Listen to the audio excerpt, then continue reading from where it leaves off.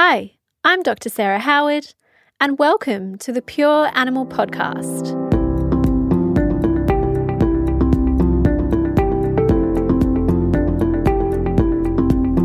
On today's episode, we're talking to Dr. Caroline Moser about probiotics in practice.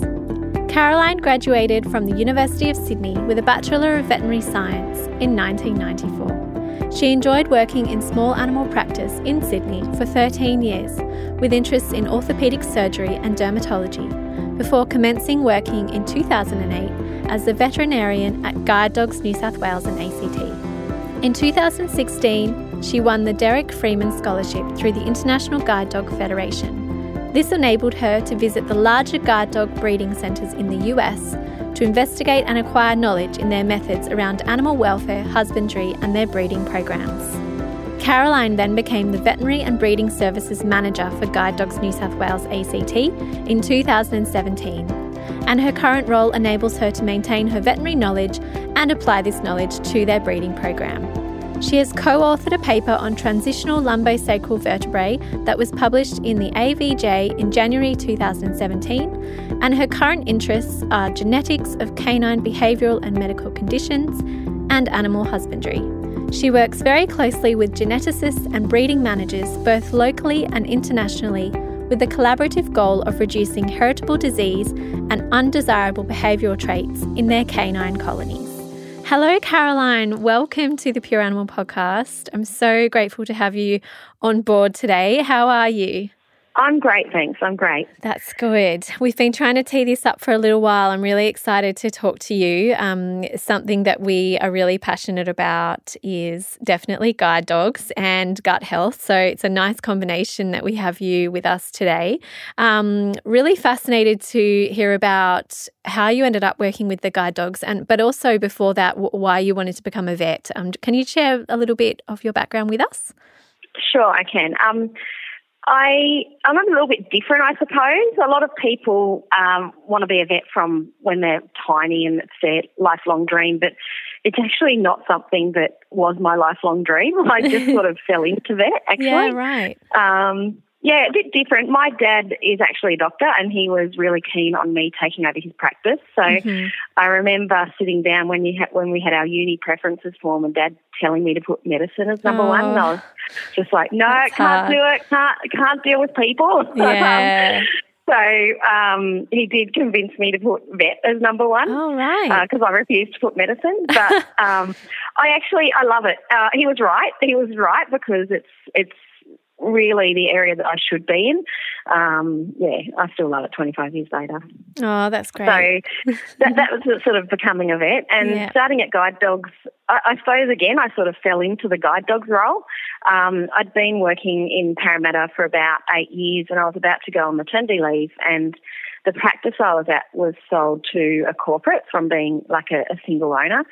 And while I was on leave, one of my nurses left work to go to Guide Dogs, and they asked her if she knew a vet that she would recommend for the position at Guide Dogs. So I did have a position still available back at Parramatta for me, but because things were changing and I had no idea what was going to happen, I thought time for a new move.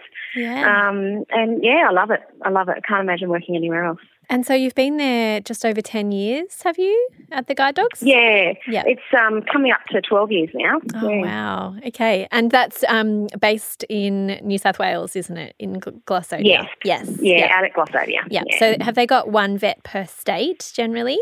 I'm still working part-time. I've got another vet that works with me part-time at the moment as well. And there's a vet in Victoria and sort of contracted in Victoria, and there's a vet in Queensland as well. The other schools tend to use external vets.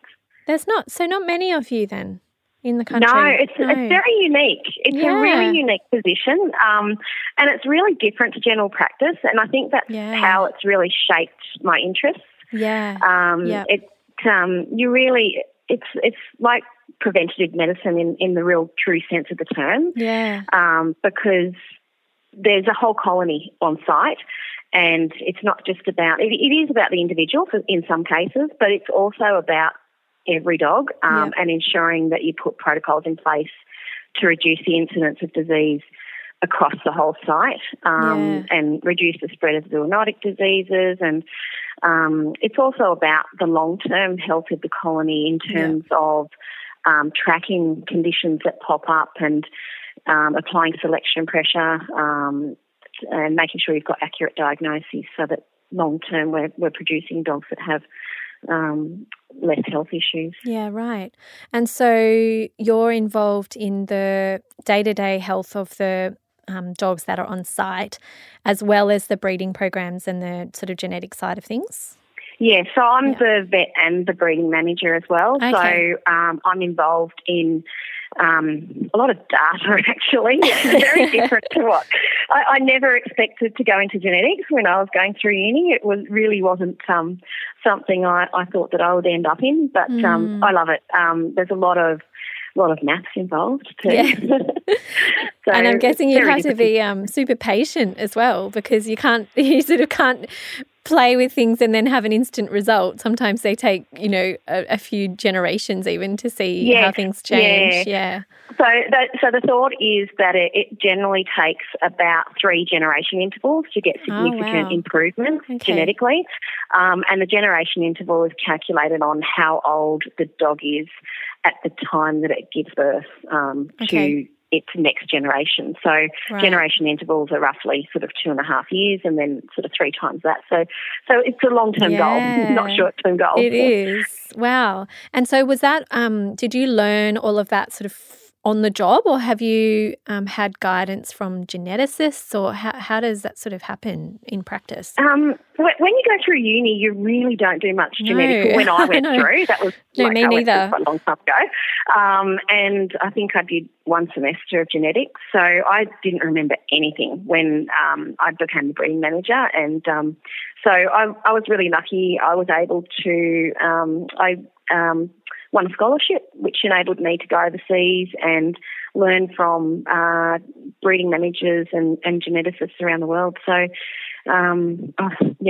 just feel so lucky to be here, really. Yeah, that's so nice. Yeah, I have ongoing connections with them, and any issues that pop up, we sort of email each other, and if anyone's been there and done that before, we don't have to sort of reinvent the wheel there. Yeah. And they're all guide dog specific sort of geneticists that you're working with? Yeah. Or either guide or assistance dogs. Yeah. And you mentioned that working with the guide dogs has sort of shaped your interests in practice. So what are your sort of major interests in your work? So at the moment, I really like looking into things like dermatology and orthopedics. I like looking at preventative medicine and animal husbandry and genetics, obviously. Mm-hmm. That sort of brings us to something that I really am interested to talk to you about today, because I know a little bit of the background about how you've introduced probiotics to guide dogs colonies and seen some changes there. And I know it's one of your interests as well from talking to you before.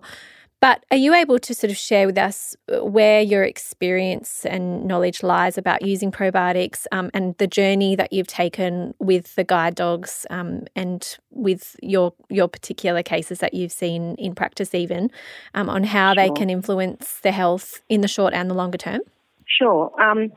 So I suppose the interest in the gut microbiome and probiotics and how we can shape the gut microbiome really started from when we started our breeding program in here. We tend to have we can have a few litters on site at one point in time, and when you have litters coming, you have to sort of develop protocols around how you introduce them to food and quarantine between them and things like that. And we're actually finding that despite the fact that we had really good quarantine and despite the fact that we had all these protocols in place in terms of worming, vaccinations and using coccidiostats and things like that, we were still getting diarrhea within our pups.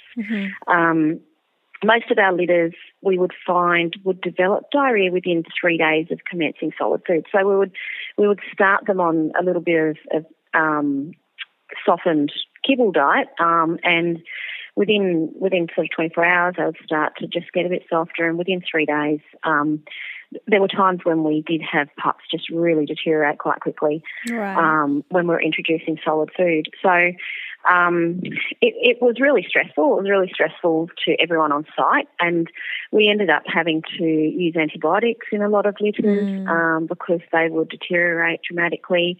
And we'd also have issues when we transitioned them from within our kennel environment to their puppy raising homes, and sometimes we would have litters that would end up, within 3 or 5 days of puppy placement, needing to go to their local vet because they would develop diarrhea.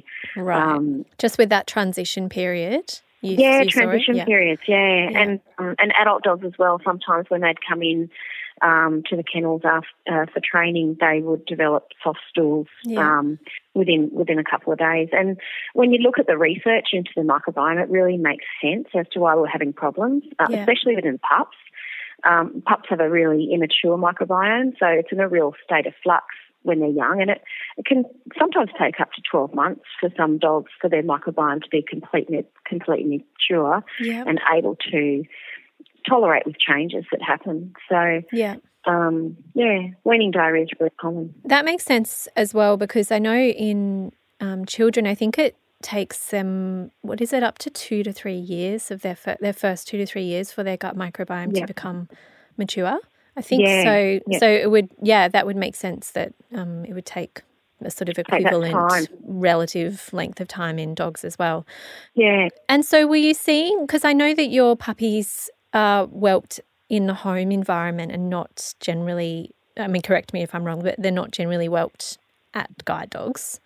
Yeah. Is that right? So they're whelped in a home environment and then they come back in?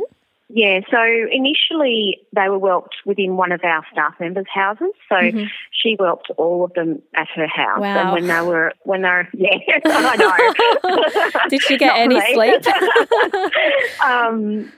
So she did that for a number of years, and then they would come into the kennels at 2 weeks of age. Okay. But we've actually changed that now, and part of it is for the health of the dogs. We've actually now, we're whelping them within their puppy raising home, and we're leaving them there for 6 weeks. And part of that is around reducing and stabilising that gut microbiome, reducing stress for the dogs. Yeah. So they're obviously introduced to solids in the home environment now, and then they come back in. So are you still seeing some diarrhea in the home environment when those solids are introduced? No, we're not. Okay. And when they're transitioning into the kennels, it's dramatically reduced now too. Okay. And that was because you started to introduce probiotics to them? Yeah, we introduced probiotics to help to probiotics and prebiotics. So with our, I was looking at what stage it creates an issue, and could see that the influence of the maternal microbiome signature was really important as well. And there are actually some guide dog schools that will give fecal transplants to their pregnant dams. So we haven't gone that. What we've actually done is we give a symbiotic to our dams when they're pregnant. And that's another thing that we've done is we've made sure that we are really avoiding antibiotics in our mums when they're pregnant. And there's a lot of research around that in terms of reducing the incidence of atopic dermatitis as well. So it wasn't just about the diarrhea. It was sort of a more holistic look of what can we do to make our dogs healthier. A question for you, something that I know is a bit controversial, and I've sort of read conflicting opinions. From the research you've done and from your opinion, do you believe that the puppies are born sterile, with sterile guts? Because I've certainly I've read literature that have sort of both opinions, that actually there is transfer in utero of elements of the microbiome, and then other opinions is that the gut is sterile until they're through that vaginal canal, and then it's colonised. Really interested in your opinion. I'm not sure. I've read both too, and I did used to think it was sterile until the puppy's born. They have found differences in litters that are born. Oh, I don't know. Actually, I can't remember if it's dogs or humans, but I do remember reading research about there is differences in the microbiome of. I can't remember if it was children. I think it might have been children that were born by cesarean versus vaginal. Yeah. So I think that even if they do get bacteria in utero, it would be changed dramatically and influenced dramatically by the vaginal microbiome. By the method of birth, yep. Yep. And do you ever have to, just a little side thought I've just had, does any of your bitches ever have to have cesareans? And if so, do you do vaginal seeding or anything like that to try and influence the microbiome of the puppies? Is that something that you've ever had? That's a really interesting thing. I haven't actually thought about that. Yeah, that's quite interesting. Well, I know that's what they do. That's what people can do. So just wondering. Yeah. The difficult thing, I suppose, then would be that when the dam has a cesarean, she generally has a week's worth of antibiotics afterwards. So what sort of vaginal microbiome are you giving them? So maybe it would be better to not do it within that first week when the dam is on antibiotics, but wait until the dam's system is a bit more adjusted and give it then. But interesting. Or take sample before she has a cesarean. Yeah, true. So that she's not on antibiotics. And just as an interesting sort of thought I had, which could counteract that cesarean sort of lack of vaginal birth colonisation issue that I know is more important in people. Sorry, getting sidetracked. So I've seen some of your sort of data that you've collected around the incidence of diarrhoea in your colonies after starting using a symbiotic. Are you able to share some of those figures with us? Yeah, in terms of the incidence of diarrhoea, I don't really have recent data, but in terms of the reduction in veterinary costing, we've actually found a 25% reduction in our per pup veterinary costing. Okay, wow. So we still do get incidences of diarrhea, but it's dramatically reduced to what it was. Yeah. And now if we do get changes in their stools, they don't deteriorate dramatically to a grade 5. We use a grading system, so grade 5 is like water. Yeah. They don't dramatically deteriorate to a grade 5. They might change from a grade 3, which is reasonably normal in a puppy, to a grade 3.5 or a 4 over a period of time. And we don't need to give them antibiotics anymore. It's good. Something that we're really big on, is the reduction in antibiotic usage. Yeah. And so generally if we do get a deterioration, simply increasing the probiotics or changing the diet is enough to resolve it for them. Yeah. And just from a practical sort of sense, when are you starting the dams on the probiotic and when are you starting the puppies on it? So we're starting the dams from the time that they come in to be baited. Okay. And we're starting our puppies from the time they get introduced to food. So instead of introducing them directly onto a softened kibble, we are now looking at we're giving them a bit of probiotics, a little bit of rice and a little bit of yogurt for a few days first, making sure that their microbiome, making sure the stools are stable, and then slowly introducing bits of food in that case. Because when you look at it, I mean, in humans, we don't initially start straight on to a meat and veg diet. I was just thinking that, When you look at Virex is the first thing you're introduced, and then a few days later, different things are introduced.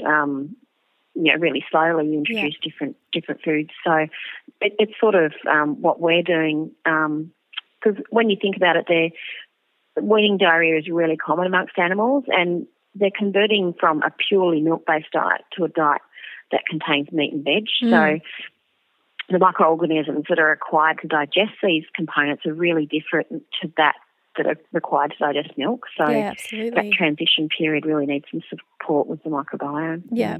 Okay, so is that around 3-4 weeks or a bit older? Yeah, that's something that we've done differently too. It's not about an age, it's about the maturity of the pup. Right. So we basically, if the pup is able to get up and take a few steps and is able to lick off our fingers, then that's when we'll start to introduce it. So it usually is around the 3.5 week mark that they're doing that.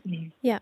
And so apart from the changes in the stool condition and obviously reflective of gut health, have you seen any other changes either in, that immediate sort of sense or over the longer term after you started implementing this protocol? Yeah, we have actually. We've seen a reduction in the number of dogs that we have to remove from the program for skin disease. Oh, wow. So, it's really interesting. There is a bit of research around the gut Marcella, skin. I think nearly 10 years ago now. Nothing really since then, Oh, that's great. And so a reduction in allergic skin disease mainly that you're seeing? Yeah. So that's something that we've noticed a reduction in the diagnosis of atopic dermatitis. That's amazing. And do you have any sort of idea of what percentage reduction that would be? Is that would it be sort of around the 25%? Around about 8% reduction. 8%, yeah. Oh, that's excellent. And any sort of behavioural changes that you've seen with the implementation? I know the research around this in animals is lacking, but certainly in people, that link between the gut microbiome and mental health is pretty well known. It's really something that I was really interested was the gut-brain axis. I suppose with this role, health is just one aspect of what we're looking for in a dog. Behaviour is also incredibly important, and we're looking at the dog as a whole. Yeah. And I mean, we know that behaviour is partly genetically determined, but a large component through environmental modification. And I mean, you can have trigger events, but does environment also play a role in the dog's responses to those trigger events? So, I actually looked at the pseudo paper was one of the first ones that I looked at in that respect, and they did studies into early colonisation of the gut in the postnatal period and how those organisms will play a role in the maturation of the immune system. And have you read that study, the pseudo one? No, I don't think I have. Is it in dogs? Okay. It's in mice, actually. Mice, okay.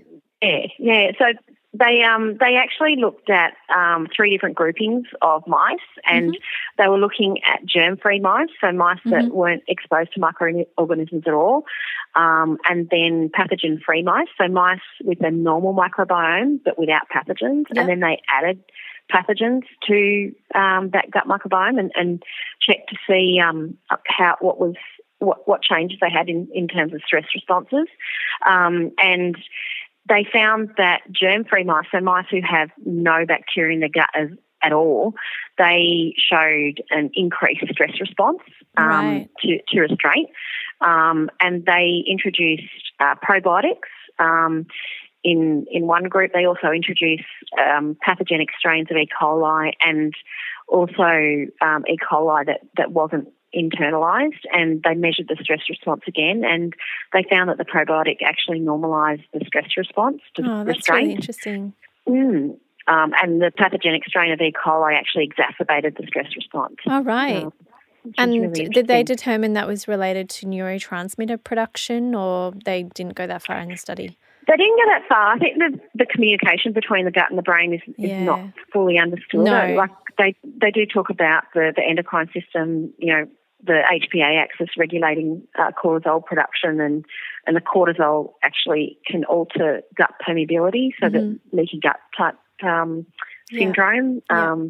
But they're also looking at, is it the neural system or is it the immune system? So in terms of does the gut microbiota and probiotics alter the sort of the inflammatory cytokines, which, affect your mood and cognition. It's such a complex area, but something that's so interesting. And I know in people, I mean, it's always the case, people get a lot more research than dogs and cats. But there's certainly been some really interesting studies published on the link between the gut microbiome and development of autistic type conditions, and it's just I think it's just sort of at the start of things now. Yeah, there's actually a study that talks about maternal immune activation as well. So that basically in people, they do find that there's an increase in or spectrum disorders and schizophrenia in children when there's been outbreaks of disease in pregnant women, or women who have an autoimmune condition when they're pregnant. Yeah. And that can produce children that have been exposed to an activation of the immune system in the dam during pregnancy. And those children, the children have a higher incidence of spectrum disorders, and those spectrum disorder children can have defects in their intestinal integrity. So they've got like that leaky gut syndrome going on. There was actually a study a little while back.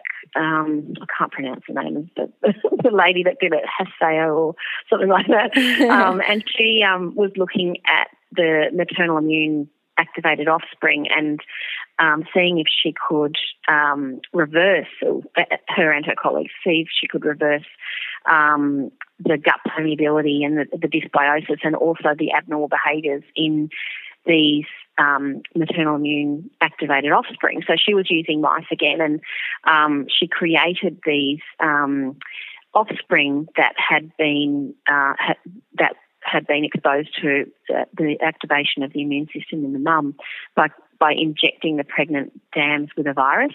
Okay. And she actually confirmed the presence of the behavioural symptoms of spectrum disorders in these baby mice, and also a dysbiosis of their gut microbiota at the same time.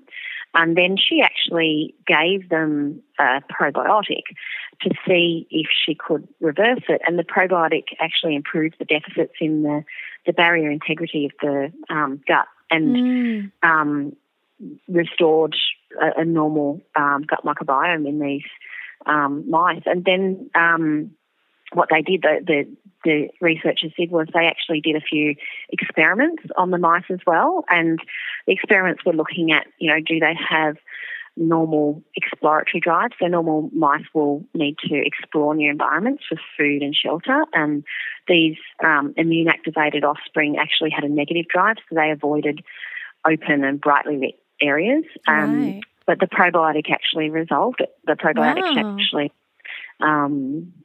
treated it. And there was a few other experiments that they did, like looking at stereotypic behaviours and things like that. And one of the really interesting things is they were looking at communication in the mice and how many vocalisations they made. And the probiotic didn't just normalise the communications, but it actually improved communication over and above the control group. Which was really interesting, I thought. That is really interesting. I must admit, I tend not to read all the studies on mice as commonly, which is a bit naughty of me. But I'm always looking for studies on dogs and cats. Yeah, I know. There's so few studies in dogs and cats. I know. It's tricky. Yeah, but that's some really exciting evidence that's starting to come out, which I would hope can be transferred. The principles of it and the learnings from it can be transferred to dogs and cats, and then we can start to use all these therapies for more conditions. Caroline, in your opinion, obviously you're a pro and prebiotic fan, as am I, but is there any other things that you do, whether through diet or environment or anything else, behaviour that can sort of to help to nurture that healthy, balanced microbiome in your dogs? Yeah, so we've introduced reduction in our antibiotic usage. Yeah. So obviously there are times when you're going to have to use antibiotics. Yeah. But it's something that is not the first thing we reach for when we have issues, especially with things like simple skin or ear infections. Yeah. We really go towards topical treatments. Yeah. And it's really interesting because a lot of the research now with skin disease and stuff like that, there's quite a few people actually recommending things like dilute bleach or diluted vinegar. And that's around to reduce the risk of the MRSP, but the multi-resistant staph. So I actually find that our dogs are healthier since we've done that too. Oh, that's good. So that's one thing is sort of reduced antibiotics. Also reduction in stress, like we were talking about with having the home environment. There's actually a study. So there's different forms of stress. So looking at transport, looking at the method of handling. So we've got a really we do a lot of positive handling techniques. But there's actually a recent study about the stress that the dog picks up from an owner. There's a paper by Sunman that actually discusses how dogs actually can mirror the stress of their owners, and they measured the cortisol levels of dogs and correlated those to high levels in owners that had sort of the more neurotic personality traits as well, which is really interesting. So, and you definitely see that in practice. When I was in practice, we always used to sort of say, anxious owner, anxious dog. And sometimes, but I don't know whether it's sort of like a chicken and egg thing. Is it the anxious dog that causes the anxious owner, or the other way around? Which way around does feed it go? Each other. Yeah. But it's true. Other things that we've done is we've actually introduced fecal transplants. We don't tend to do it with the mums, like when they're pregnant, but occasionally. So we, with our probiotics, what we do is we give them to the mums during pregnancy. We give them to the pups, and we keep the pups on the probiotics until after they're placed into their new homes. Yep. So 2 weeks after they're placed into their new homes. But occasionally when we stop the probiotics, you will occasionally get a dog that will develop diarrhea when they're off it, and they'll you put them back on the probiotics and they're good again. But every time you take them off the probiotics, they have an issue. So we've actually introduced fecal transplants for those dogs, and we've had really good success as well. Wow, that's really interesting. Can we talk a little bit more about that?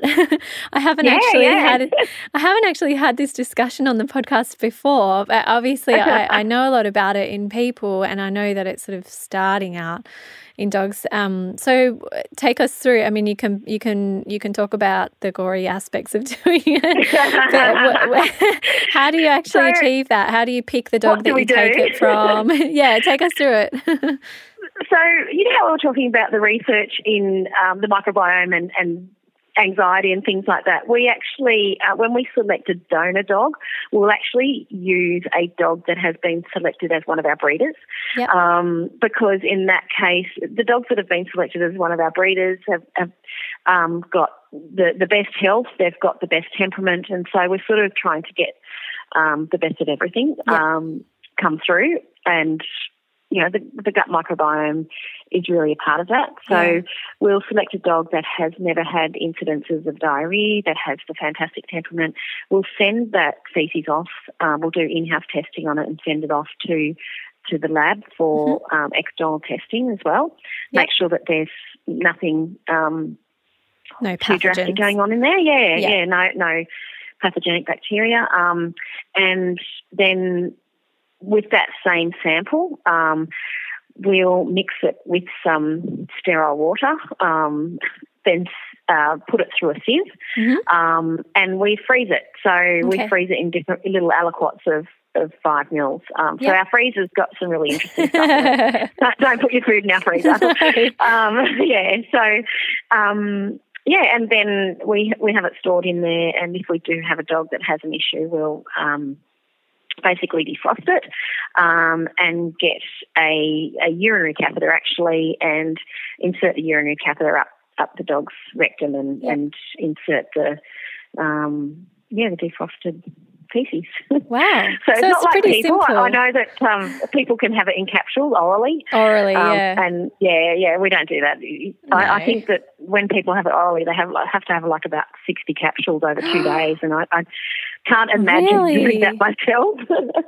Oh my gosh. I didn't know it was that much. My God. Yeah.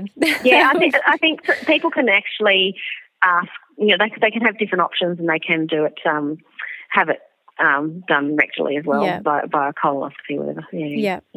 Okay, so it's pretty simple, really. It's very simple, very simple. And I've found we've had one dog that's had to have a second one. So, but every other dog that we've done it to has been normal within 3 days, had normal feces. So these are dogs that have had chronic diarrhea, and they've had normal feces within 3 days and maintained it. And we've had one dog that was normal for a couple of weeks, but then went to a barbecue and obviously, maybe ate something at the barbecue, and it deteriorated. So we gave her a second one, and after the second transplant, he was fine. Then didn't need any more. That's amazing.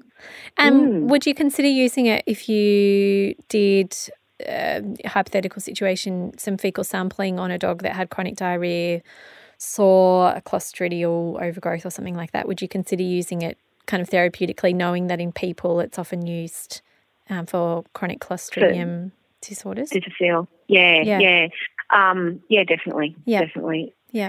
But a lot of, it's interesting, the PCRs, as to how,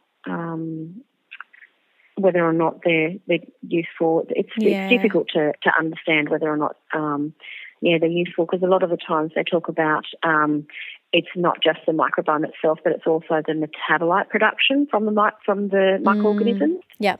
So that's something I think that in future it will go down the way of doing, looking at whether or not we can switch on or off the microorganisms. That's interesting. And their ability to produce short-chain fatty acids and things like that. Yeah. Because I would think that this is probably more sort of talking about prebiotic supplementation, knowing that they feed the bacteria than to produce the short-chain fatty acids.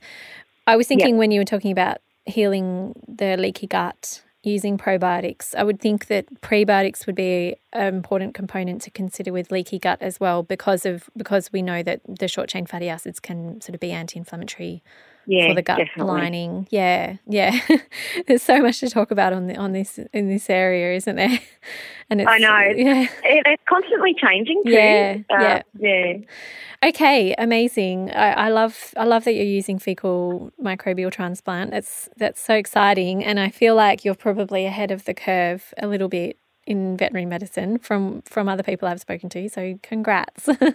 Good on you guys. Thanks. I know there are quite a few vets out there using it. That's good. Yeah, that's good. Have you ever used, or would you consider using, microbiome testing in your dogs to assess the quality of their microbiome, like sending off a fecal sample and getting a microbial analysis, like a DNA analysis? Is that something that you would do? I think it's so hard. I don't know at the moment whether, because every dog is individual. So when you look at the microbiome, it's really difficult to determine whether or not it is healthy for that individual. I think it's more around not the bacteria you've got there, but the diversity of the bacteria. And that's really what you're looking at. It is something really interesting, and it's not something I think that is routinely available just yet. It would be great to do it. Yeah. Definitely. I think there's a place you can send it to in the US that do analysis. And I know that the dog microbiome has been mapped, or the DNA has been mapped, so that there's a standardized one to compare it to. But I think it's certainly in its infancy. I was just interested to hear what your thoughts were about it, because I know in people it's quite a common test that's ordered from sort of naturopaths and integrative practitioners to be. I've done it on myself to sort of see to see what species are increased and what are decreased, and what that means, and how you can influence those species becoming more balanced through diet and probiotic supplementation. And it's really targeted. I'm sure that it will become more available as the years go on. So did you do it? Were you taking probiotics when you did it on yourself? No, I wasn't. No, it was... you should have taken the probiotics and redone taken it after. Yeah. It was really easy to do and not expensive. I just sent a swab off to the US and got the results back, and it was like $90 or something. Yeah. Okay. Yeah, it was interesting. That's really interesting. Yeah. So probably watch this space, because I would think that, you know, as veterinary medicine does tend to follow the footsteps of human medicine, that it could become more available, which would be good if we had the, as you said, if we had the sort of information to back it up and to, you know, to be useful, rather than just to sort of get this big DNA map back and, okay, what do I do with this now? I'd be really interested to then look at that data and see whether or not it correlates to dogs in our program that are the better guide dogs as well. Yeah.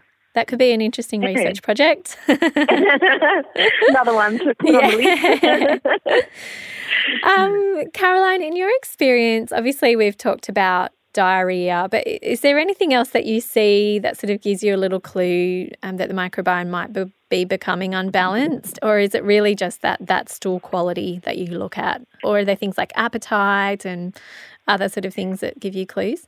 Yeah, so I suppose in dogs, your appetite decreases just before the dogs will get diarrhea, and as to whether or not that's related to the gut microbiome, it's really hard to tell. Because we do see it occasionally, and usually within sort of 12 hours of the stool quality deteriorating.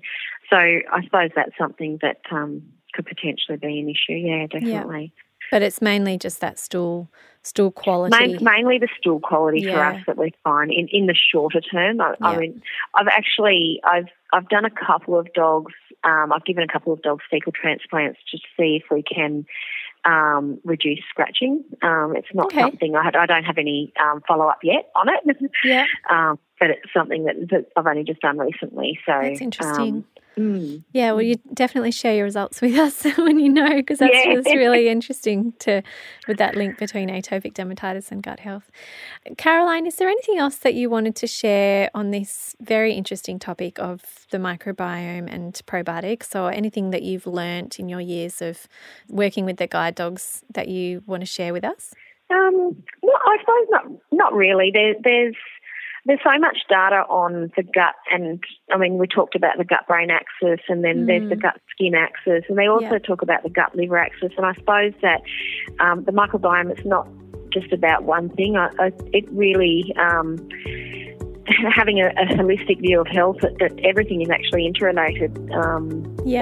It's just really interesting. Yeah, it is. Oh, well, it sounds like the guide dogs are super lucky to have you, because you are so passionate, and to do all your research and you know, thirst for knowledge. It's really coming through the phone. So I'm really grateful to have this interesting chat with you this morning. And I'm sure that you know, as time goes by and you're doing more transplants and seeing the results and the longer term sort of results, it would be really interesting to chat again and see what you sort of learnt from your different experiments. Definitely. Just one last thing, Caroline, are you able to share your contact details with us so people know where they can find out more about guide dogs and about you? Yeah, sure. So in terms of finding more about guide dogs, if they just look up the Guide Dogs New South Wales website. For me, my contact email is cmoser@guidedogs.com.au. Perfect. That sounds great. Thank you again, and enjoy the rest of your day and weekend, and we'll chat again soon. Thank you. Great to speak to you. This was the Pure Animal Podcast, and I'm Dr. Sarah Howard. If you enjoyed today's episode, please jump onto iTunes and leave us a rating and review.